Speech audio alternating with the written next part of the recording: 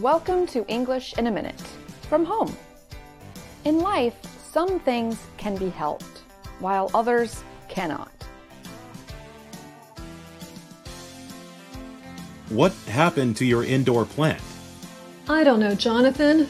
I watered it, I put it next to this window, but I don't think it's doing too good.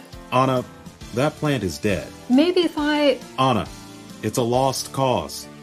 Just accept it and move on. A lost cause is something that is certain to fail.